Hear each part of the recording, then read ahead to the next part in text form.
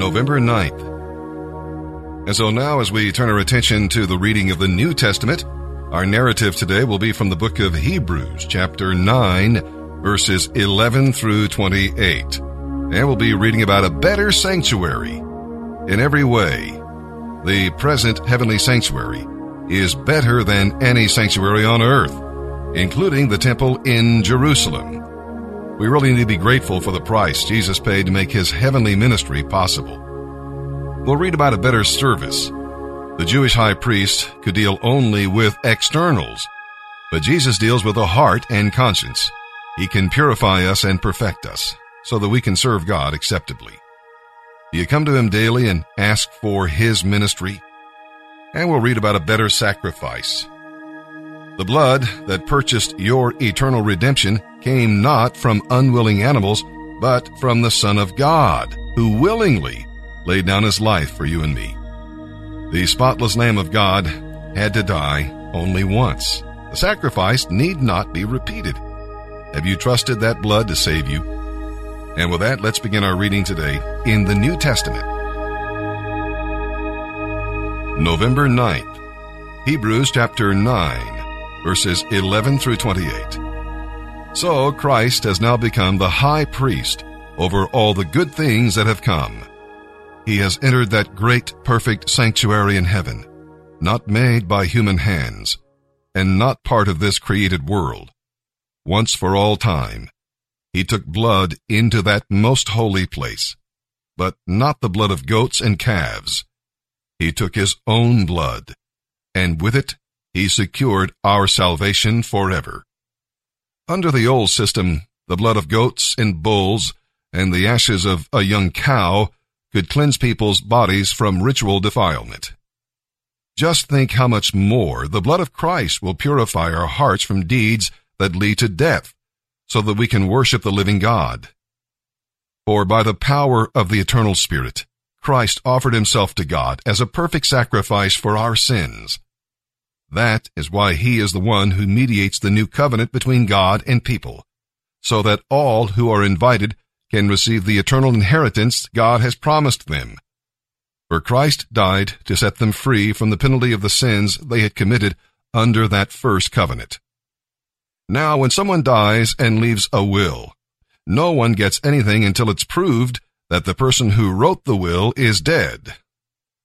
The will goes into effect only after the death of the person who wrote it. While the person is still alive, no one can use the will to get any of the things promised to them. That is why blood was required under the first covenant as a proof of death. For after Moses had given the people all of God's laws, he took the blood of calves and goats, along with water, and sprinkled both the book of God's laws and all the people, using branches of hyssop bushes and scarlet wool.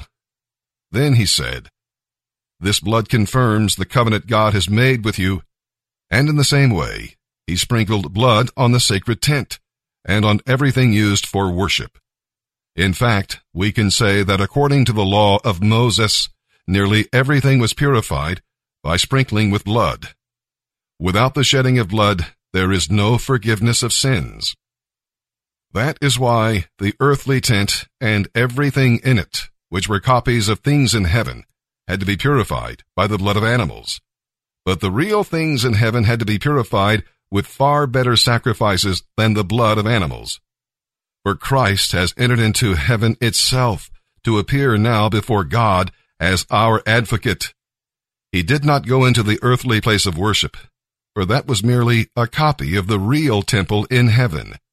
Nor did he enter heaven to offer himself again and again, like the earthly high priest who enters the most holy place year after year to offer the blood of an animal. If that had been necessary, he would have had to die again and again, ever since the world began. But no, he came once for all time, at the end of the age, to remove the power of sin forever by his sacrificial death for us.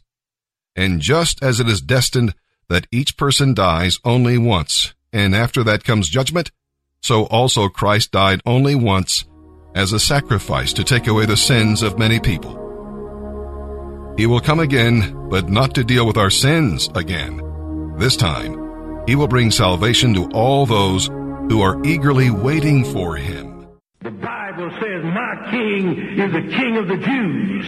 He's the king of Israel. He's the king of righteousness. He's the king of the ages. He's the king of heaven.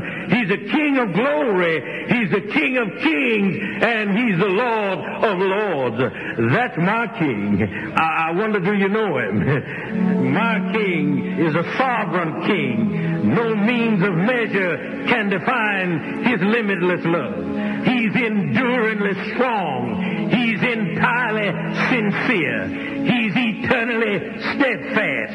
He's immortally graceful. He's imperially powerful. He's impartially merciful. Do you know him? He's the greatest phenomenon that has ever crossed the horizon of this world. He's God's Son. He's a sinner's Savior. He's the centerpiece of civilization. He's unparalleled. He's unprecedented. He is the loftiest idea in literature. He's the highest personality in philosophy. He's the fundamental doctrine of true theology. He's the only one qualified to be an all-sufficient Savior. I wonder if you know him today. He supplies strength for the weak. He's available for the tempted and the tried. He sympathizes and he saves. He strengthens and sustains. He guards and he guides. He heals the sick. He cleanses the lepers. He forgives sinners. He discharges debtors. He delivers the captive. He defends the feeble. He blesses the young. He serves the unfortunate. He regards the aged. He rewards the diligent. And he beautifies the meek. I wonder if you know him. He's the key to knowledge. He's the wellspring of wisdom. He's the doorway of deliverance. He's the pathway of peace. He's the roadway of righteousness. He's the highway of holiness. He's the gateway of glory. Do you know him? Well, his life is matchless. His goodness is limitless. His mercy is everlasting. His love never changes. His word is enough. His grace is sufficient. His reign is righteous. And his yoke is easy. And his burden is light. I wish I could describe him to you. He's indescribable. He's incomprehensible. He's invincible. He's irresistible. Well, you can't get him out of your mind. You can't get him off of your hand. You can't outlive him, and you can't live without him. Well, the Pharisees couldn't stand him, but they found out they couldn't stop him. Pilate couldn't find any fault in him. Herod couldn't kill him. Death couldn't handle him, and the grave couldn't hold him. Yeah! That's my king. That's my king. Hi, this is Eric. I'm in phase 1 of the refuge. They asked me to talk about the principle that I've been most learning from, and it's probably definitely my relationship with others. I'm the kind of guy who is a loner and has a hard time reaching out and asking for help. And the second principle of the 7 has been really good for me. And the relationships that I've had and that I'm learning to have and that I'm growing here in phase 1 have been really good. They've been really authentic, and I really feel like the guys here that appreciate the relationship that they can give and that we have. Thanks.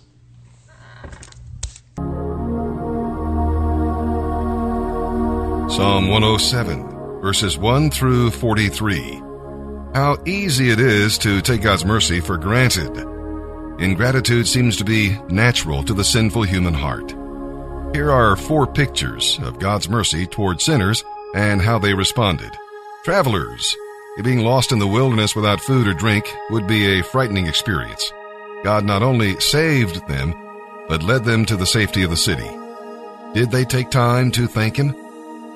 And then there are prisoners. They were in prison because they'd rebelled against God's will, so they deserved to suffer. But when they cried out to God, he heard them and set them free. Did they take time to thank him? And what about the sailors? He calmed the storm, and he brought them to their desired destination. Be wise and understand the loving kindness of the Lord. Psalm 107, verses 1 through 43. Give thanks to the Lord, for he is good. His faithful love endures forever. Has the Lord redeemed you? Then speak out. Tell others he has saved you from your enemies, for he has gathered the exiles from many lands, from east and west, from north and south. Some wandered in the desert, lost and homeless. Hungry and thirsty, they nearly died. Lord, help, they cried in their trouble, and he rescued them from their distress. He led them straight to safety, to a city where they could live. Let them praise the Lord for his great love, for all his wonderful deeds to them, for he satisfies the thirsty and fills the hungry with good things. Some sat in darkness and deepest gloom, miserable prisoners in chains. They rebelled against the words of God, scorning the counsel of the Most High. That is why he broke them with hard labor. They fell, and no one helped them rise again. Lord, help, they cried in their trouble, and he saved them from their distress. He led them from the darkness and deepest gloom. He snapped their chains. Let them praise the Lord for his great love, for all his wonderful deeds to them. For he broke down their prison gates of bronze. He cut apart their bars of iron. Some were fools in their rebellion. They suffered for their sins. Their appetites were gone, and death was near. Lord, help, they cried in their trouble, and he saved them from their distress. He spoke, and they were healed, snatched from the door of death. Let them praise the Lord for his great love, and for all his wonderful deeds to them. Let them offer sacrifices of thanksgiving, and sing joyfully about his glorious acts. Some went off in ships, plying the trade routes of the world. They too observed the Lord's power in action, his impressive works on the deepest seas. He spoke, and the winds rose, stirring up the waves.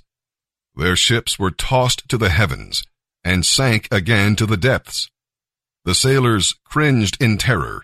They reeled and staggered like drunkards, and were at their wits' end. Lord, help, they cried in their trouble, and he saved them from their distress. He calmed the storm to a whisper, and stilled the waves. What a blessing was that stillness, as he brought them safely into harbor. Let them exalt him publicly before the congregation, and before the leaders of the nation. He changes rivers into deserts, and springs of water into dry land. He turns the fruitful land into salty wastelands, because of the wickedness of those who live there. But he also turns deserts into pools of water, the dry land into flowing springs. He brings the hungry to settle there and build their cities. They sow their fields, plant their vineyards, and harvest their bumper crops. How he blesses them! They raise large families there, and their herds of cattle increase. When they decrease in number and become impoverished through oppression, trouble, and sorrow, the Lord pours contempt on their princes, causing them to wander in trackless wastelands. But he rescues the poor from their distress, and increases their families like vast flocks of sheep. The godly will see these things and be glad, while the wicked are stricken silent. Those who are wise will take all this to heart. They will see in our history the faithful love of the Lord. Proverbs 27, verse 11. My child, how happy I will be if you turn out to be wise. Then I will be able to answer my critics.